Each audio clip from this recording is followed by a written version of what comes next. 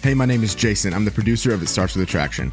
I wanted to let you know that we have a brand new website solely dedicated to working on your pies. Introducing itstartswithattraction.com. You can listen to every episode, learn about the pies, and sign up for our weekly newsletter. Go to itstartswithattraction.com. It starts with attraction, one word, itstartswithattraction.com to get signed up today.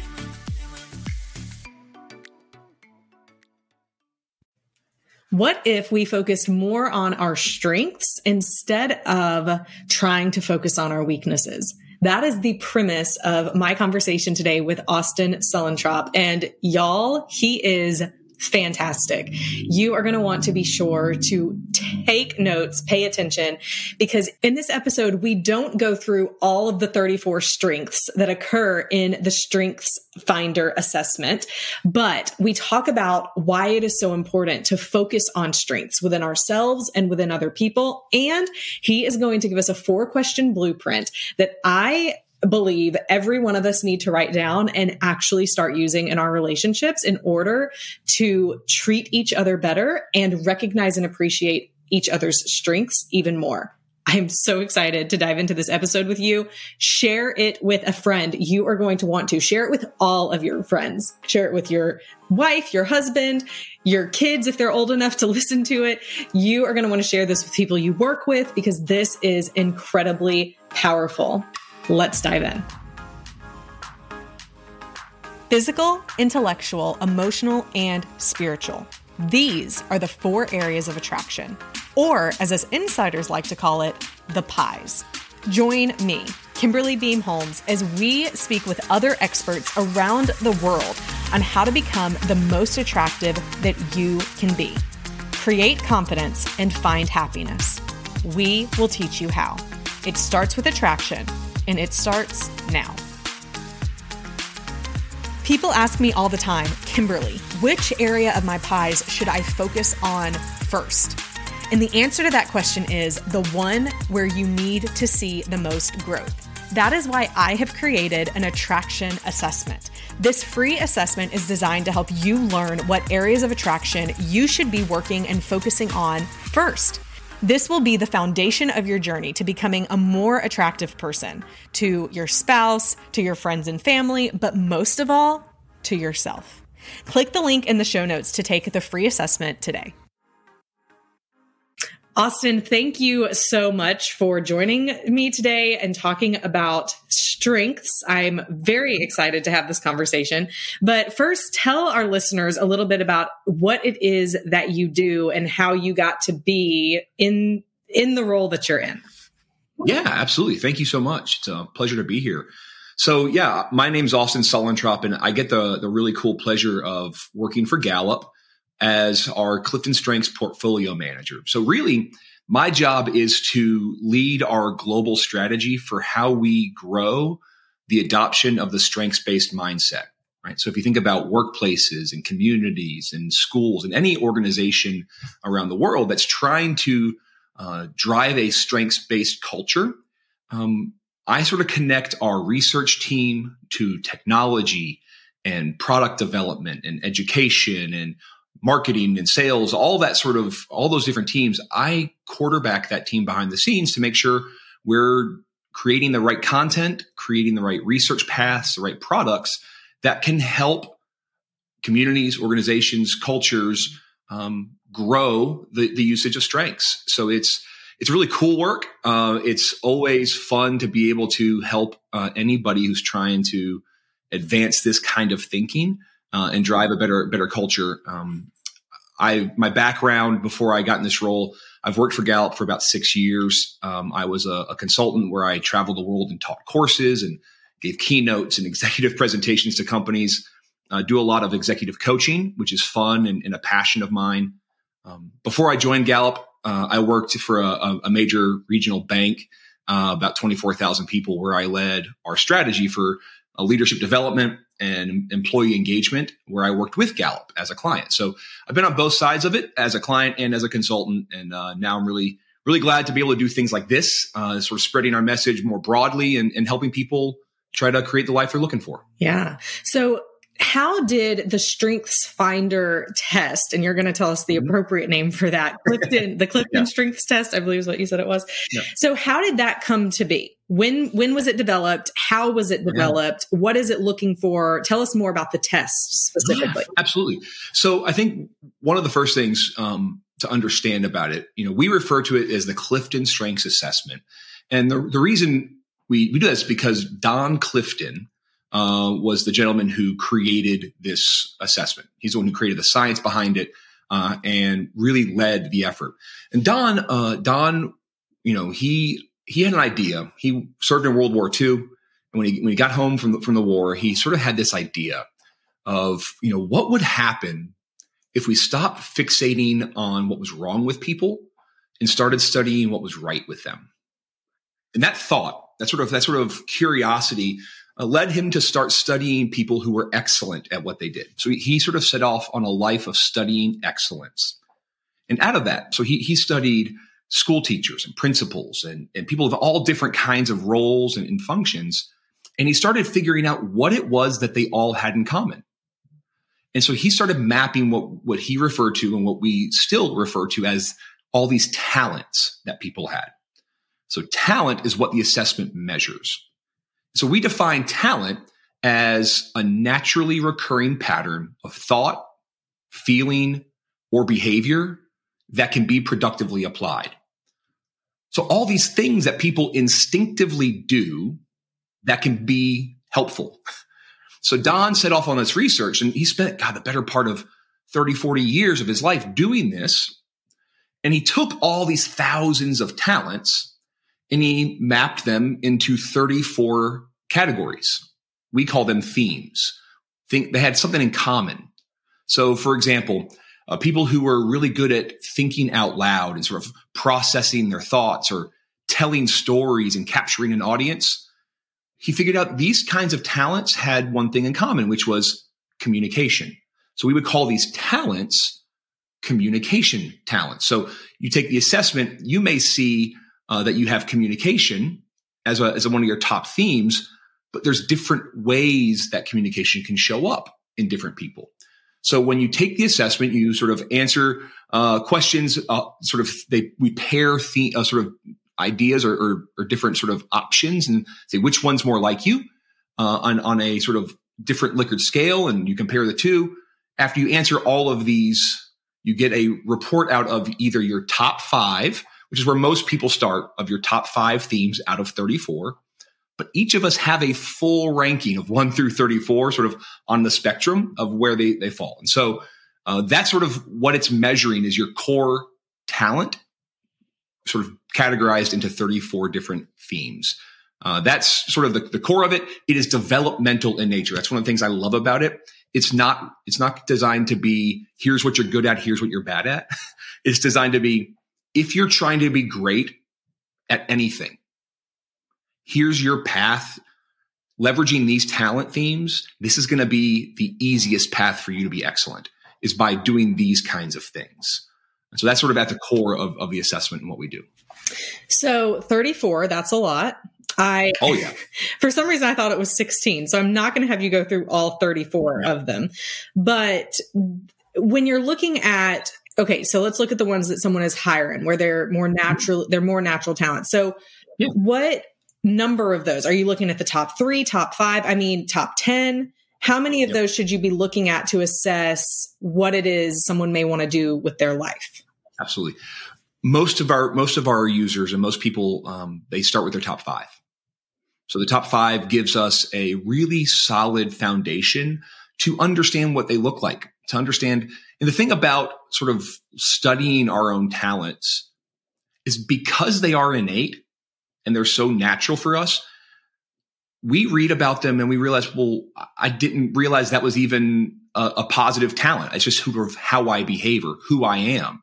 So what's really powerful is becoming intentional about those things, right? So I think about, I shared sort of the example of communication. So my entire life as a child, I was always told things like I needed to listen more. I needed to talk less. I needed to, spend more time hearing others and less time sharing my own ideas, right? all this sort of thinking around how to harness this instinct I had to think out loud and to share ideas. I was, in my 20s and married and working in corporate America before the first time that I had all those instinctive behaviors positioned as a good thing and positioned as something that could help me be successful versus something I always need to be managing. So the power comes in when you reposition these instinctive things you do as positives, right? And so being able to understand that not everybody is comfortable instinctively sharing their thoughts in a group. That's something I do that's unique, that not everybody can do. So how do I leverage it to be helpful? How do I leverage that to make me more productive, more effective, and sort of closer to the best version of myself I can be? You told a story in your TEDx talk, which I loved. Will you tell the story about being in high school and taking all these AP classes and what happened? Yeah, absolutely. It was sort of my first real experience around this strengths-based idea and how it impacted my life. So I grew up in a house where my parents were incredibly supportive. I had what I would consider to be a great home life and great family. The kind of family where the expectation was you made great grades, and that was sort of the norm. And so first semester, freshman year of high school, right? It's sort of anxiety for a lot of kids that age. Got my first report card, 3 A's, 2 B's, and a C, right? And I was excited because I would always been thinking about, hey, don't mess up your first semester. Don't dig a hole that makes it hard the rest of your career to get out of. You got to make good grades to get into a good college, right? That was the mindset. And so I come home with this report card, and I'm excited. I'm proud. I'm thinking about the 3.57 I had just gotten, right? And when I had the conversation at home, it didn't exactly go as I thought it would. First thing that happens in that discussion, my dad looks at me and says, "What are we going to do about that C?" And just sort of completely overlooked the 3 A's in AP classes, completely overlooked the 2 B's, and went right to the one thing that I was average in. And immediately, all the excitement, all the energy, all the pride I had was sort of just taken out of me. It was deflating to have that conversation. In my mind, I knew exactly what I was going to do because that C was in Spanish. And so I just said, I'm not going to take Spanish again. I've fulfilled my obligation to get my high school credit.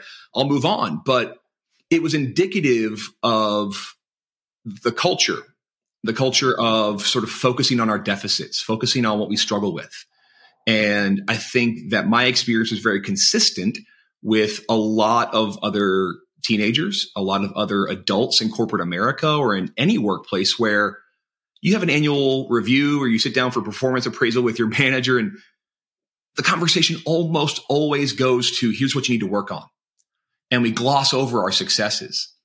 When what we know, and the research we do at Gallup for decades has shown this, if you can study your successes and understand when you've been great and try to recreate that more frequently, you have a better likelihood of success and joy in life than always thinking about the struggles and always fixating on the failures. So that's sort of a very formative experience in my youth.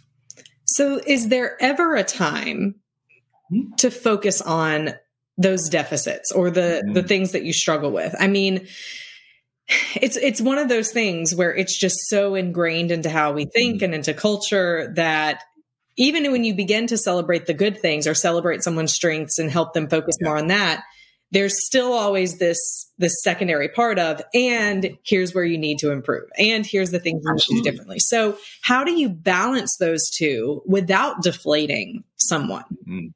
Yeah, absolutely. Look, we have a responsibility to ourselves and to our partnerships and our teams, whatever you're a part of. We have a responsibility to manage our weaknesses. And be really clear. Like, we all have things we have to do. So we have responsibilities to create certain outcomes, whether that be a job, whether that be creating a high functioning sort of effective home or household or marriage, whatever it is you're trying to do, we all have a responsibility to create that outcome. So if we consistently struggle to create that outcome, we can't just ignore it because it's not a strength. What we have to, what I would sort of advocate for is, how are we thinking about how we're going to do it? If we have an outcome, not all of us are going to create it the same way. We're not all going to approach it the same way. Understanding our strengths would give us a map to how we create that outcome. So, for example, that going back to that simple sort of high school Spanish thing, why was I getting a C there, but getting an A in science? What was different in those experiences? Well, I can very clearly tell when I start studying the differences. In science, I had partners that I could get with and talk through the content. I love to think out loud. I love to partner with people. So I would get with a team or a group and study together and talk through the content and sort of learn with each other. When studying Spanish, what could I not do? I couldn't speak the language. Literally. Makes it hard. Right? It makes it hard. So my preferred way of learning didn't work as well in that environment. So I struggled. So I had to think about a different way of approaching it. Right. And so that's the power of strengths, is understanding like my strength at being an external thinker and being somebody who thrives when in partnerships with others. It wasn't happening in Spanish because I was just sitting there reading a book and not making sense of it. So I think that's the thing. So I think about, my marriage, my job as a father, my job in sort of my employment. I'm always looking for people to partner with that I can bounce ideas off of. I've been most successful in all of those when I think and I share my ideas out loud. If I'm by myself in thought only, that's what leads oftentimes to sort of thought spirals. And I spend too much time thinking and not enough time doing because I need to get those thoughts out of my head. Mm-hmm. I love that. So what I heard you say was, there's going to be projects, tasks, things that all of us need to do because it's what's required of us in multiple areas of life. But when we're aware of our strengths, we can all get to that end result differently. Absolutely. When we allow ourselves to do it the way that we're best at, that comes more naturally, that we just do better in. Absolutely.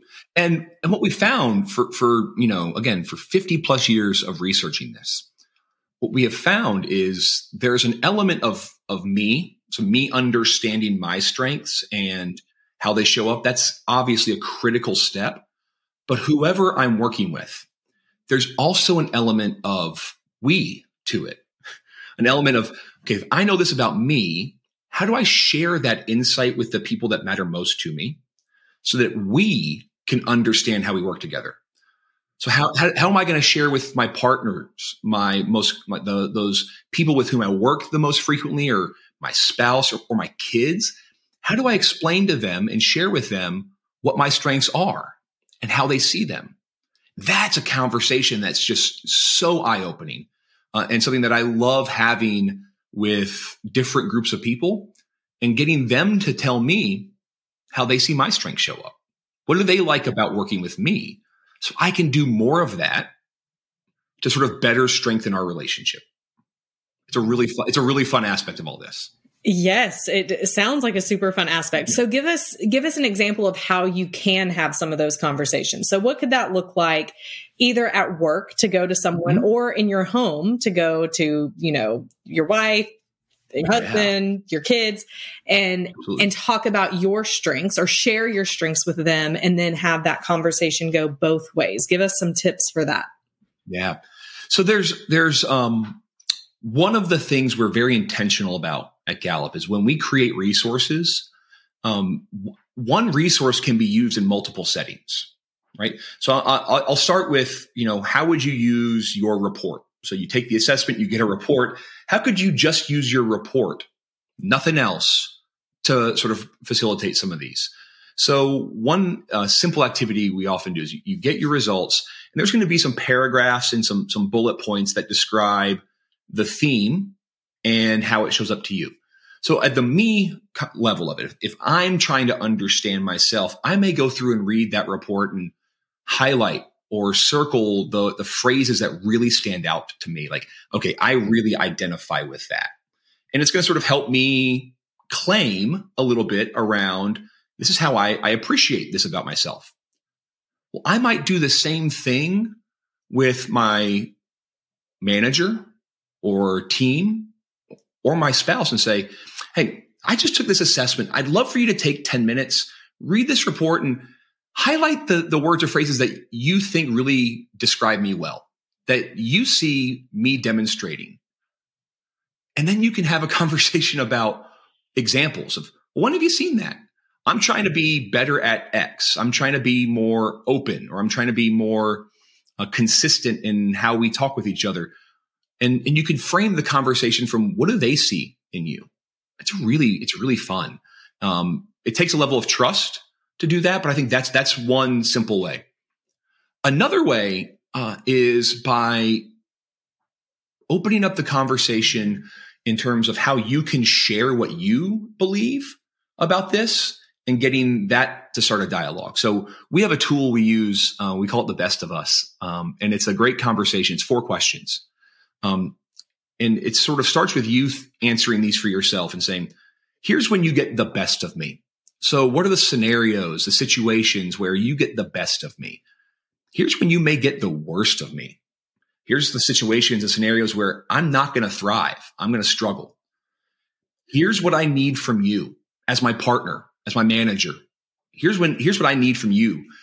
And here's what you can always count on me for. And so think about how that changes contextually, right? So again, I think about my wife, right? My wife, I've long described her as the Humane Society for People. She's got her talent theme. She's got things like includer.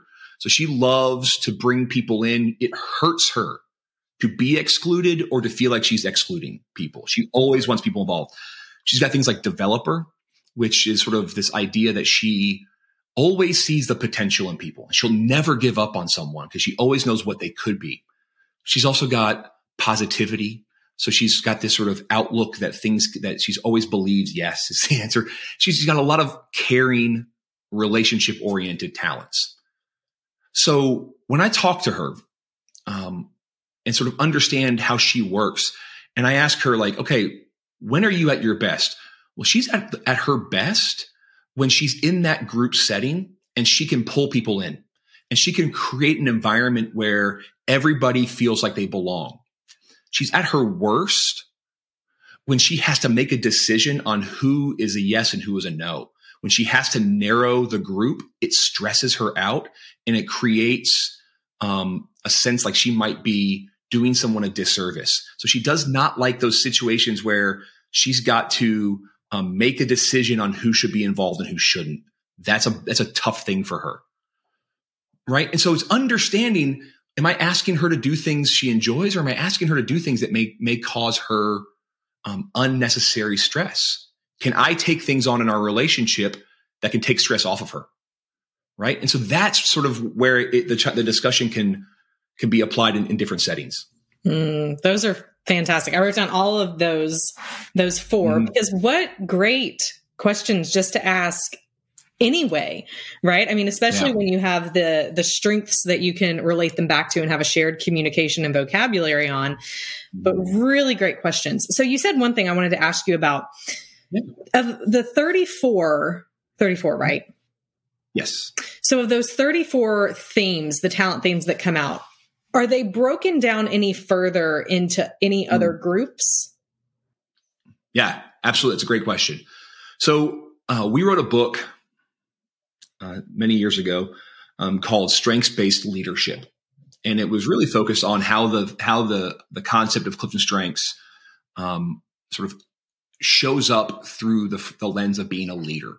And in that research and in writing that book, we introduced a framework where we for the first time did categorize these themes into 4 domains. And what these domains are is ways to think about sort of what do these talent themes have in common. And so it was not part of the core research, right? It wasn't like when Don was creating these, he labeled them this way initially. It was more after seeing them used and after seeing them in practice for a couple decades, what did we start to notice? And so we do have 4 domains. The first domain is around executing. So these are the themes that are, people that have a lot of executing talents. They're at their best when they're busy, when they're getting stuff done. If they're being asked to do something, they're the kind of people who are going to feel most productive when they can check things off their list and sort of go through and get that sense of accomplishment, right? So they're the kind of people you're going to want to leverage to help you get things done. The second domain is really about relationship building. So these are the kinds of people like my wife, right, who thrive in building authentic relationships. And so their focus is going to be on people. It's going to be on sort of the emotional impact of decisions. And when they're asked to do something, they're oftentimes going to think about who's involved. How do we get other people's opinions? How do we ensure we understand how it's going to impact those around us, right? The third domain is around influencing. So these are the kinds of people who have a lot of talent around getting others excited, getting other people to act, sort of traditional aspects of, standing up, taking charge and driving a group forward. So this is one that oftentimes is sort of perceived as less common in our database, right? Because there's some talents in there, things like command, self-assurance, significance are 3 of our less frequent to see in people. And I can talk about that in a little more detail later, but it's the domain that really is about other people influencing action.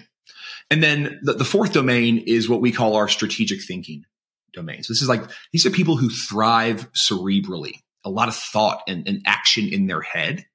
So they're going to think through things. They're going to understand data and analysis and details. They're the kinds of people that are going to do their best when they have time to process information. They're going to be at their best when they can poke holes in a plan and come up with alternatives and be really prepared for situations. So again, there's no best domain. There's no worst domain. It's just sort of understanding how they're going to get things done their most effective way. And so when we look at groups or we look at teams, we oftentimes sort of map the team out across those domains to understand where people contribute, where they're going to be at their best. How do you leverage people in certain situations? And it really starts to make sense of why certain people may thrive in certain situations. Do you see or know if there's any correlation between the types of strengths or even the types of talents or even the types of domains that people fall into and other personality assessments like a DISC or a Myers-Briggs? Yep. Do you see overlap? That's a great question.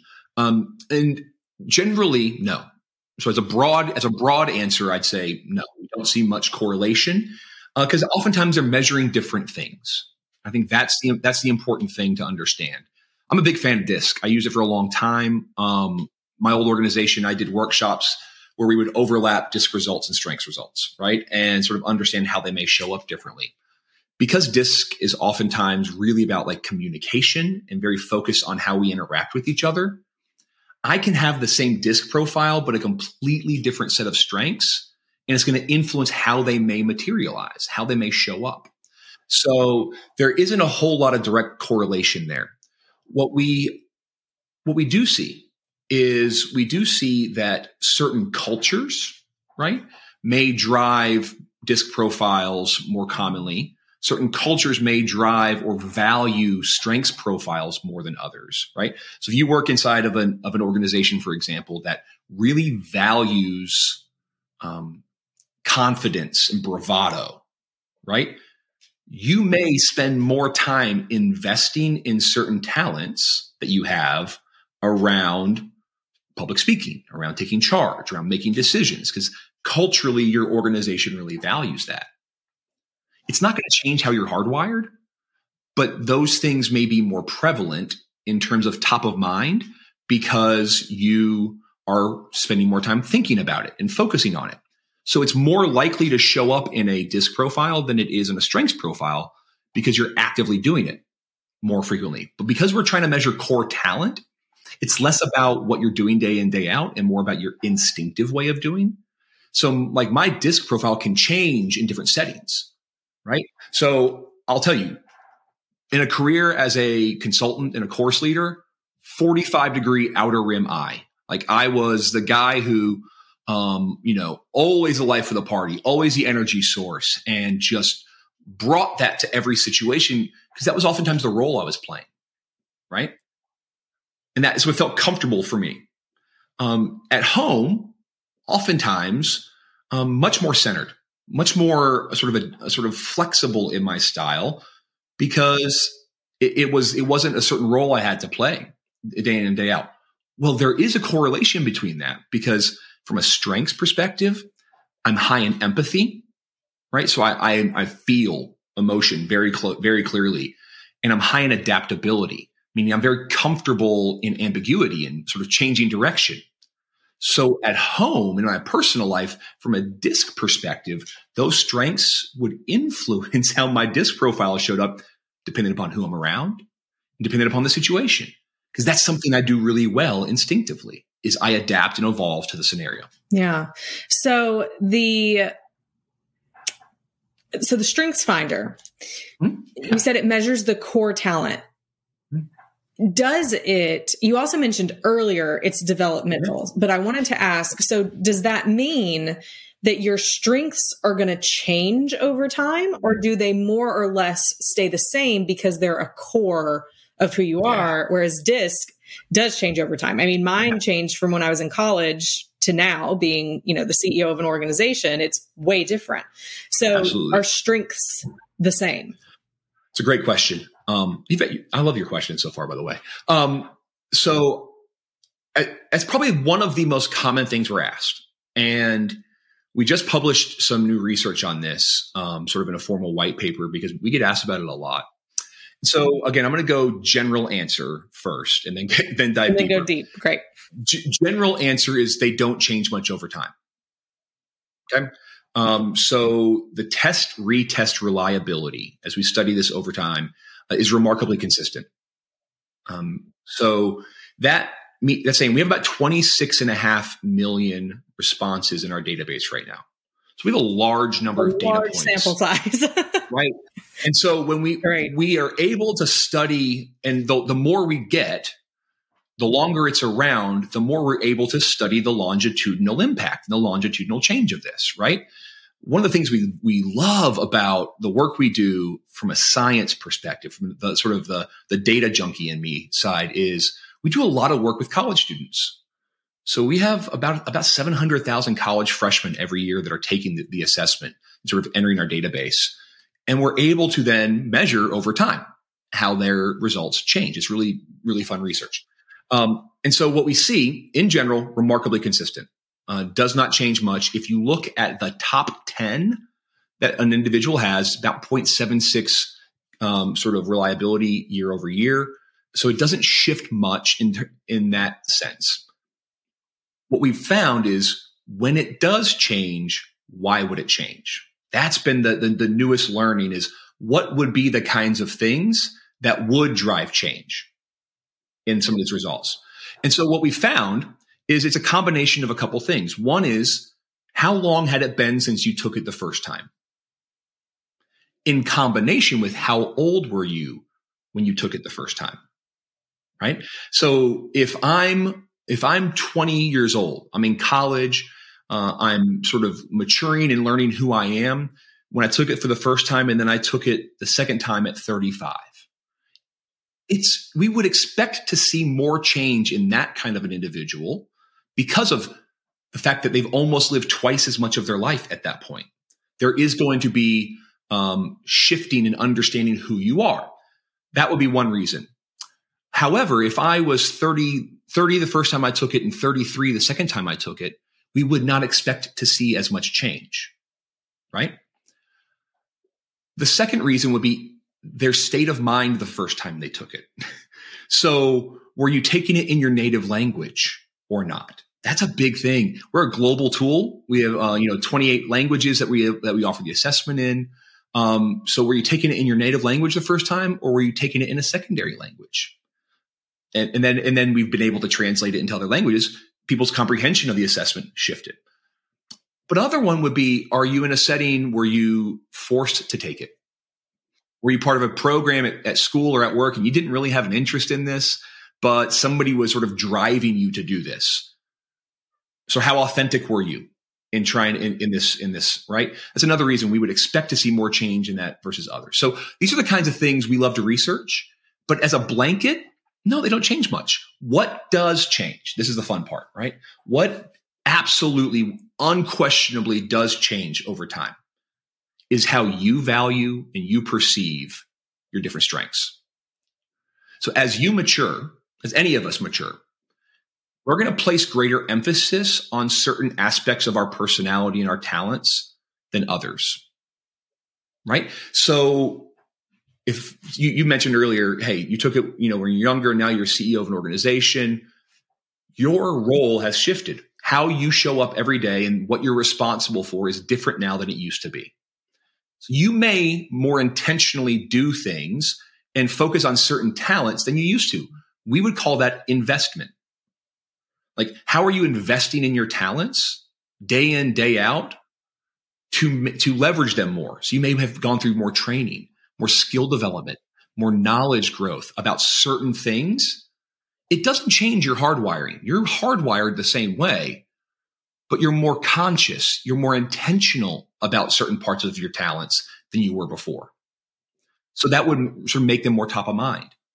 So we may expect, something that may have been 8 or 9 on your profile before, to me, maybe it's 4 or 5 now. It's going to move up a little bit. It's not going to go from 33 to 7, right? But it may go from a top 10 to a top 5.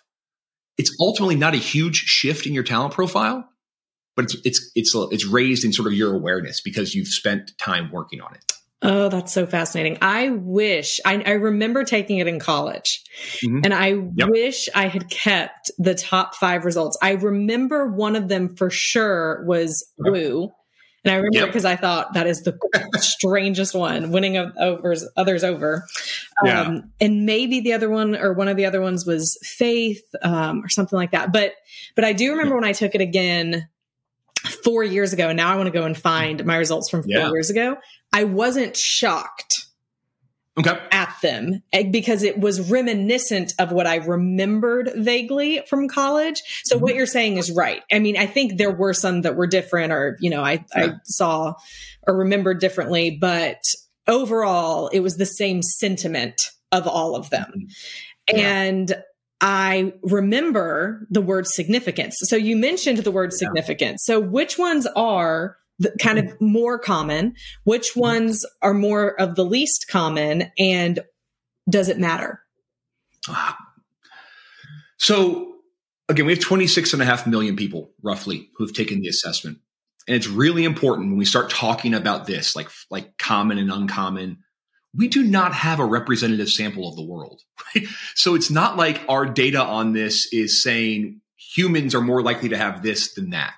Yeah. No, all we can say is of the 26.5 million, here are the most frequent and least frequent.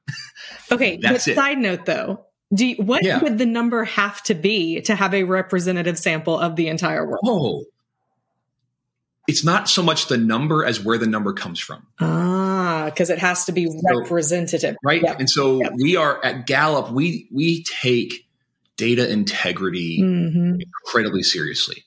Like we built our global brand on being able to use information we collect from a world poll level, from a polling perspective, to make inferences about people and about society and about what people are thinking.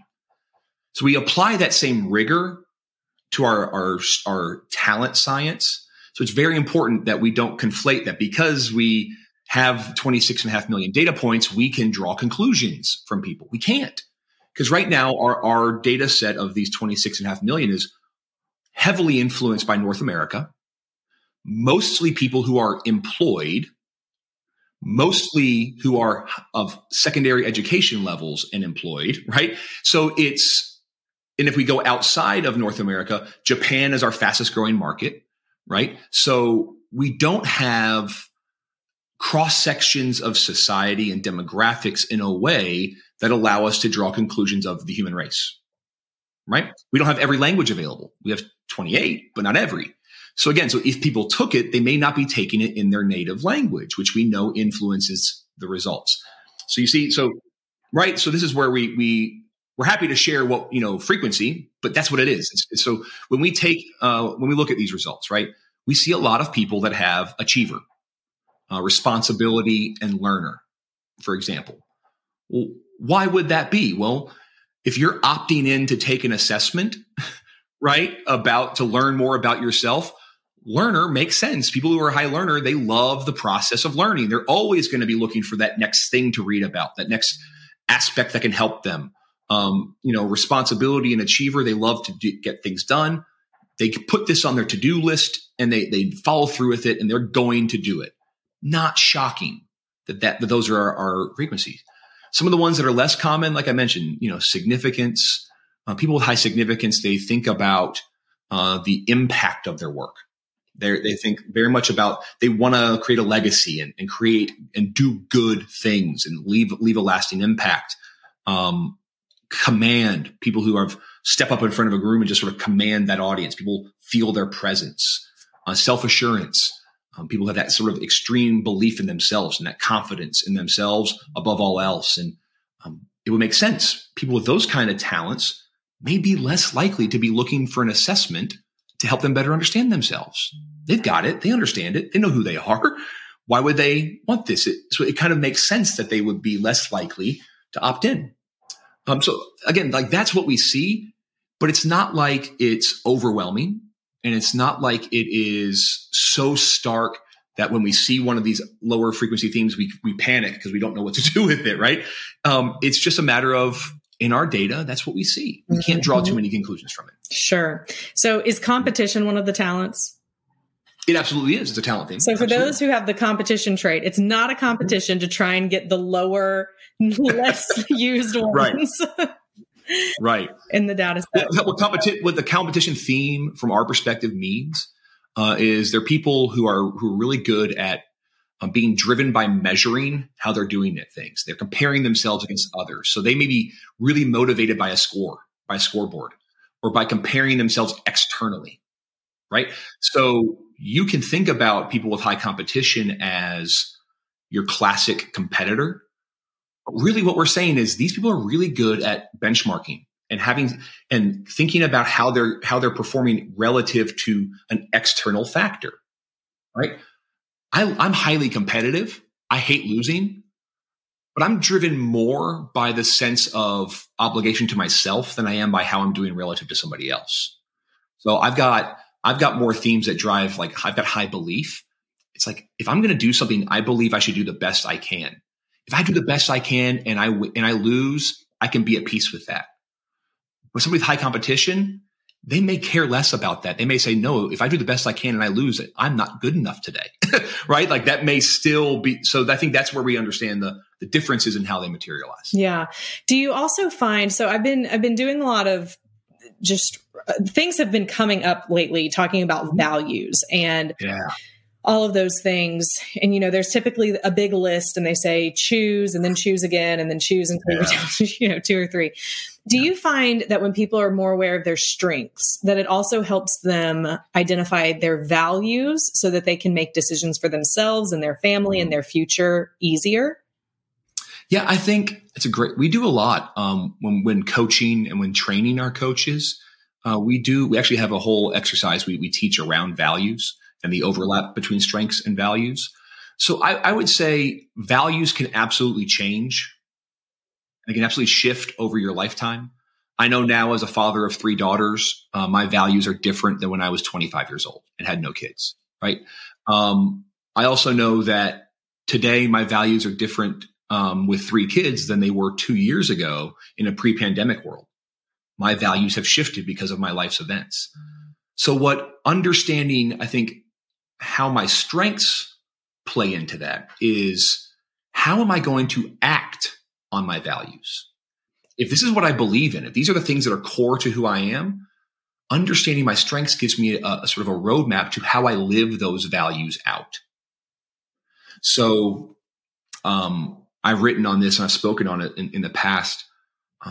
One of those life-changing epiphanies for me and what got me into the role I'm in was realizing that I was not living my values day in, day out in the workplace. This was probably 7 years ago.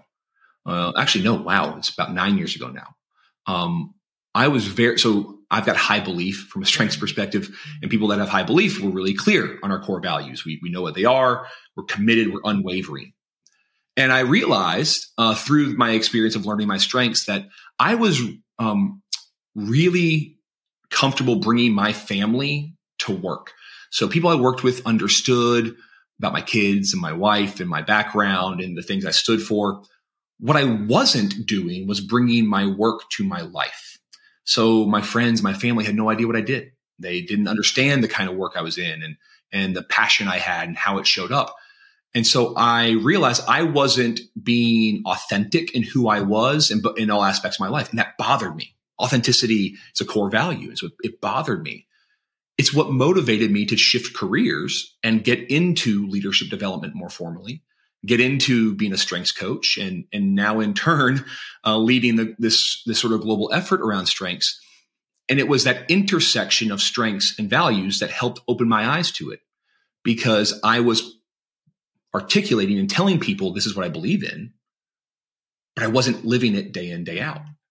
And so I think in a partnership conversation or in a personal relationship conversation, I'll tell you, my wife and I have that conversation every 6 months at least, where we sit down and we talk about values.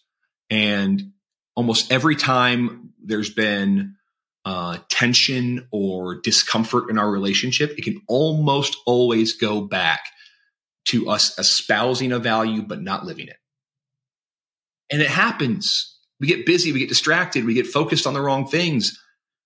But understanding how we bring our values to life helps us sort of have a barometer on if we're living the life we say we want to live. So good. Austin, I could talk to you for probably 3 more hours. I would sit here and say, let's go through each of these and talk about them and talk about how values come up. Yeah. I mean, seriously. So thank you, first of all, for coming. I'm definitely going to be asking you to come back in the future, but let our listeners know. So I'm going to want to retake my strengths test because if I can't find it, I have to retake it. So tell me and the listeners, how can we go and find that? And do we connect with you? How does that part work? Yeah, absolutely. So Gallup.com, GALLUP.com / Clifton Strengths. That's our website. There's all sorts of content there around a lot of the topics I'm talking about. We've got videos and we've got blog posts and articles sort of speaking about the different aspects of the science and the application of strengths. So if you want to learn more, there's great content there. There's also a link there where you can purchase the assessment, right? And so you can purchase a top 5 version, which comes with sort of, standard reporting around your top 5, or you can purchase your full 34 version, which we didn't dive into a whole lot today, but it's sort of your full map. And we talk about there, your top 10, how to build on and strengthen your top 10, and about your bottom 5, those sort of aspects of yourself that may not be as natural, and how to manage those. So that, and again, all this comes with, you come with sort of online resources and tools to help you through it. So that's the best place to go. If you, on that website, we actually have content. If you want to speak with a coach, if you want to sit down and engage in a one-on-one deep conversation about your strengths and how they show up for you and how you can leverage them more effectively, there's sort of resources there on that as well. So I think that's the best place to go to get what you're looking for. Our support team is available via chat on that website if you have questions about any of the process there. But yeah, I encourage you to go out there and look at it. There's some videos of me and partners of mine and different people out there talking about the different aspects. We have an entire podcast and webcast series on Clifton Strengths, where we go into more depth about all this. If you want to sort of give yourself something different to listen to every now and then to learn more. So there's a ton of options. That's perfect. We will include all of those links in the show notes so that listeners, you can just easily go click, find. I'm going to be taking the total 34 so that awesome. because I think that's what I've never done. I've only done the top 5.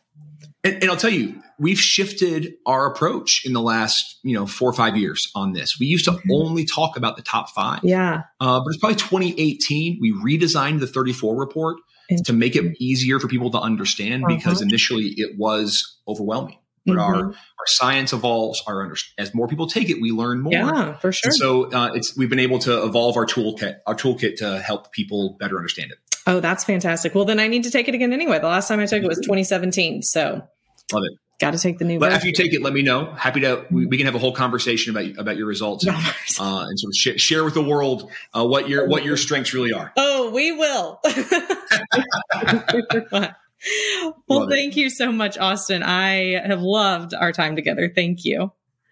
When we look at becoming the most attractive that we can be, we know the physical part, there's the intellectual and the things that we learn, and learning about ourselves can help be a part of that. The emotional part and how we evoke positive emotions within ourselves and others can also come from taking an assessment like this Strengths Finder and knowing what our strengths are. But also it's equally as important to know and understand, what are you not good at? Not to berate yourself about it and wish that you were better, but to realize those may be things that you need to pair with someone else and allow people who are skilled and gifted in those things to take the lead on that. You don't have to be good at all of it. When I was actually listening to Austin's TED Talk, he said, we don't want to be a jack of all trades because then we don't need other people. And Strengths Finder is all about realizing we need each other. Oh, I love that. I love that. I love that. And did you notice what Austin said about how when we are living outside of our values, when we say that we value something, but we're not actually living it out in our life, it can lead to stress and disconnection within ourselves and in our relationships. That is the spiritual part of attraction. Living in line with actually living out your beliefs, the things that you value. All of this is so powerful. But perhaps my favorite key takeaway from this episode was the 4-question conversation, the blueprint that Austin gave us of how we can approach the relationships in our lives, of how we can approach others in our life to have conversations about our strengths and theirs, the best of us. So the first question is, when do you get the best of me? The second is, when do you get the worst of me? What types of situations bring out the best in me? Which ones bring out the worst in me? The third question is being able to say, here's where I struggle. And realizing first that about yourself, taking the time to have that self-awareness and really be able to articulate, this is what I struggle with, and it's okay. And here's what I'm going to need when I'm struggling in that situation. And then the fourth is, here's what you can always expect of me. Here's where you can depend on me because I am going to show up well in these areas in my life. So I have not had time to really think of these thoroughly as I will. I'm going to have this conversation with my husband tonight. I guarantee it to you because I'm excited to dive into this. Some of the answers I would give to these questions are, so when people would get the best of me would be when I am able to be adventurous, when I don't have a bunch of deadlines coming up, a bunch of stress, but when I'm able to go out and do things to have fun, not necessarily with a group of people. I'm not talking about like going to parties or anything, but to be able to go out and go hiking, go exploring, when I'm able to dictate my own schedule and there's not a bunch of expectations that other people have put on me. That's when you're going to get the best of me. When I'm able to do things like this, when I'm able to learn and then share with other people the things that I'm learning, I'm definitely an audible processor. You're going to get the best of me when I'm able to bounce ideas off of someone else because that's going to refine what I'm thinking. That's when you're going to get the best of me. You're going to get the best of me when I'm able to tell you my emotions, when I'm able to tell you how I feel and feel like you're there for me. That's when you're going to get the best of me.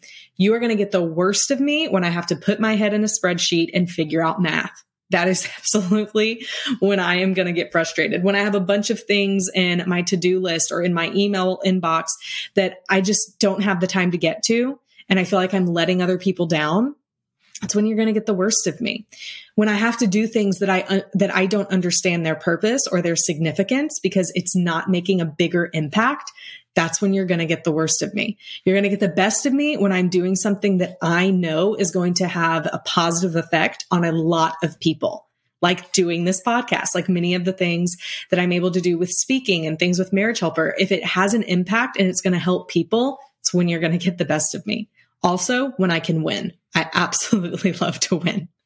I'm going to struggle. I'm going to need help when I can't understand something, when I don't understand either what expectations of me are, or when I don't understand how to do a good job at something or how to win at something, how to be the best at something. I'm going to struggle. I'm going to need someone to walk me through and audibly talk to me. I struggle sometimes with my PhD work because a lot of it is very solo work. A lot of it is putting my head down and just writing. And I struggle with that. I really love to be able to have a professor that can walk me through it, that can talk with me for a long time until I'm able to understand something. That's where I thrive. But here is what people can expect of me. If I say I'm going to do something, I will do it. When I say I care about something, I deeply care about it. I will do what it takes to make an impact and help people because I see the vision of that. I see the significance of it. That's something that's important to me. So what are these answers for you? And guess what? Your answers are going to be different, and they should be. One of my very good friends, her giftedness is in accuracy. It's in being right about things. It's in having the ability to think about things for a long time. I'm going to struggle if I have to think about a decision for a long time. Because for me, it's easier to process quickly than to process over a long period of time. But it's a gift for her. And that's why she's one of the best people on my team and one of my closest friends, because she is strong where I am weak. And that doesn't make me bad. It makes her needed in my life. And it makes me realize I need people like her in my life. Just like I am going to be what someone else needs in their life. And the same is true for you. You have a strength. You have many strengths. You have at least 5 in the top 5 when you take the assessment. So focus on what those strengths are and where you can bring value in the world, in your work, in your relationships, and in your family, and to yourself. And then you will do great work. We'll see you on the next episode. Friends, I hope you enjoyed today's show. Remember to follow It Starts With Attraction anywhere you listen to podcasts and leave us a review. The more positive reviews we get, the more positive change we can make for relationships and for individuals around the world. For show notes, updates, and the opportunity to join our email list for encouraging weekly strategies for you to become the best that you can be in all areas of your pies, go to piesuniversity.com. Again, that is piesuniversity.com. Keep working on your pies and always remember, it starts with attraction. If you could rate yourself on a 1 to 10, 10 being extremely confident and 1 being confidence has fallen out the floor, you don't even know where it is, you can't see it, you can't find it, what number would you be? If you didn't score a perfect 10, that doesn't mean that something is wrong with you. It just means that there are areas for improvement. Research suggests that like attracts like.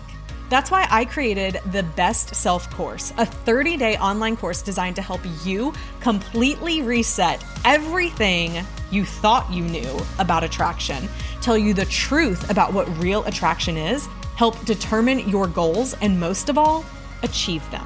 Click the link to join the course now. It is guaranteed that if you go through this course and apply the principles that I will teach you, then you will see dramatic change in your confidence levels, in how you feel about yourself, and how you show up in your relationships with other people, and become the best version of yourself.